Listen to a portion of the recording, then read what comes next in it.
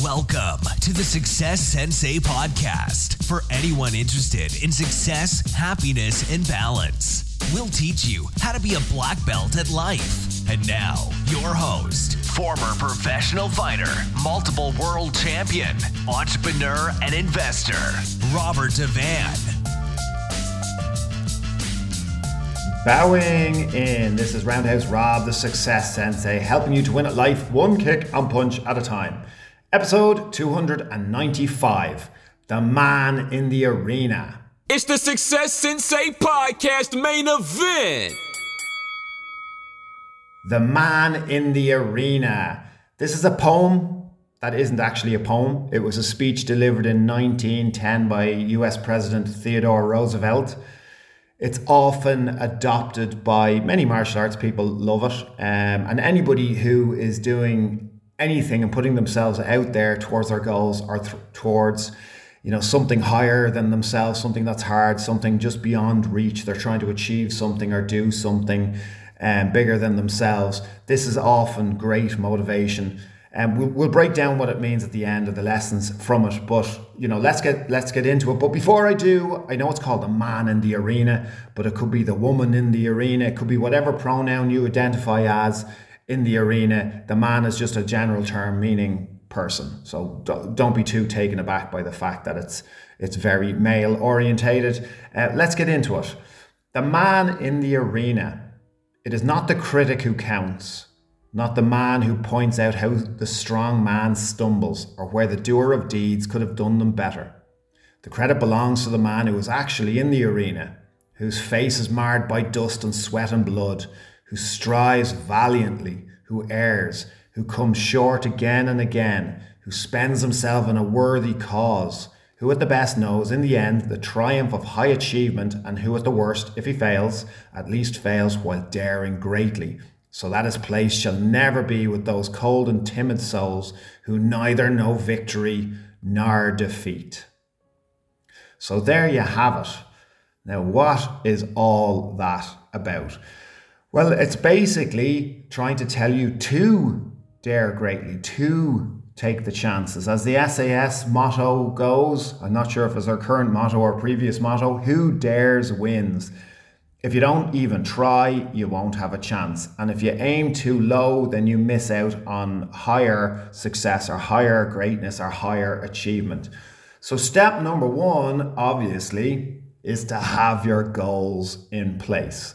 You need to know what you're doing. You need to follow it through with conviction. So you need to focus, which would be step number two. You need to focus. Have your goals and focus. Now, the next lesson is self-motivation, because as the poem/speech is suggesting, it's not about the critic. It's not what anybody else thinks. It's not motivation that you need from other people. You need to be self-motivated to be on your own path and to give yourself a greater success, a greater chance of achieving what it is you're setting out for. You are also going to need self-discipline.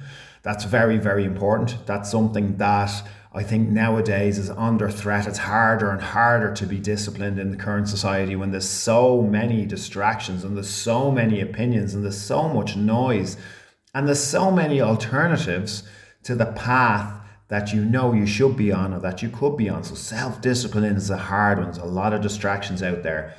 Self-confidence is also going to be greatly required to pursue what it is you want to pursue. Now, you can engineer your own self-confidence by studying more, by the way you walk, by the way you talk, by your actions, by your self-belief that can and your experience. They all come together to create your self-confidence.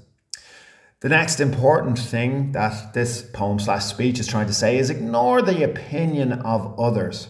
We are absolutely putting too much emphasis on what other people think of us or think of our actions when they simply don't care, and you shouldn't be caring what their opinions are anyway.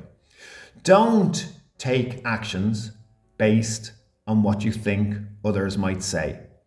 So it's like an artist who, instead of being true to themselves and painting or sculpting what it is that's inside them and they want to do, they're doing it based on, what they think their audience is going to want. And that's a struggle that we all have. I'm using art as an example, even though I would be a very poor artist or not an artist at all.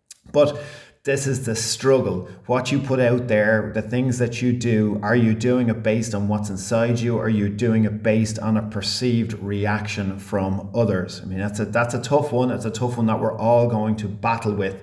Obviously, if you're, sales minded, you're going to be trying to tailor it to suit your perceived audience and your target market. And you're going to think that maybe that will be most successful and you'll sell more of whatever it is you're trying to do. But that's not always the case.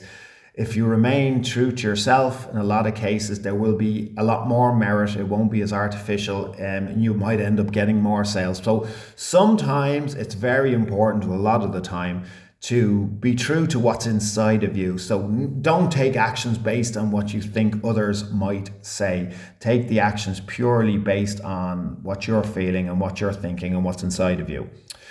Winning even when you're losing. So that's another thing that's coming from this poem, is that even by trying, you don't even have to succeed, but the act of trying, the act of, doing something is actually winning, regardless of the results.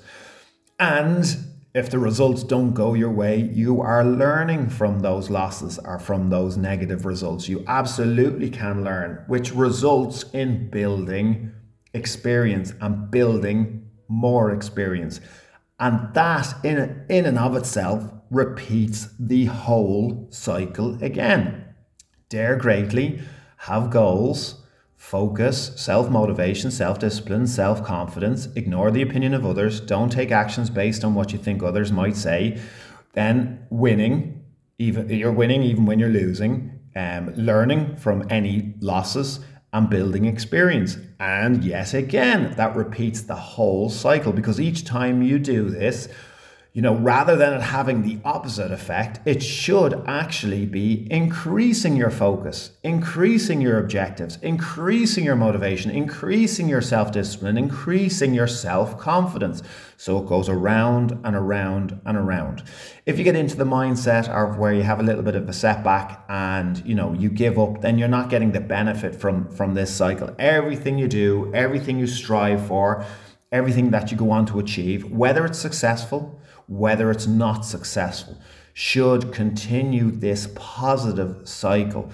There's a lot of confidence you can get, a lot of motivation, a lot of self-discipline, a lot of focus you can get if something doesn't go your way and you realize that you need to sharpen your goals, or you need to pivot to something else, or you need to, spend more time doing something completely different, or rejig or rebrand, or whatever terminology you want to use to, gain the benefits from learning from the outcome. So outcomes, I know we think very, very, black and white when it comes to winning and losing, but outcomes aren't always winning or losing. And that's what we were saying in that point. Sometimes when you're losing, you're actually winning, because you're gaining valuable experience. You're discovering what it is that you don't want, and what you're discovering what it is that you do want, and you're sharpening your resolve and you're sharpening your goals.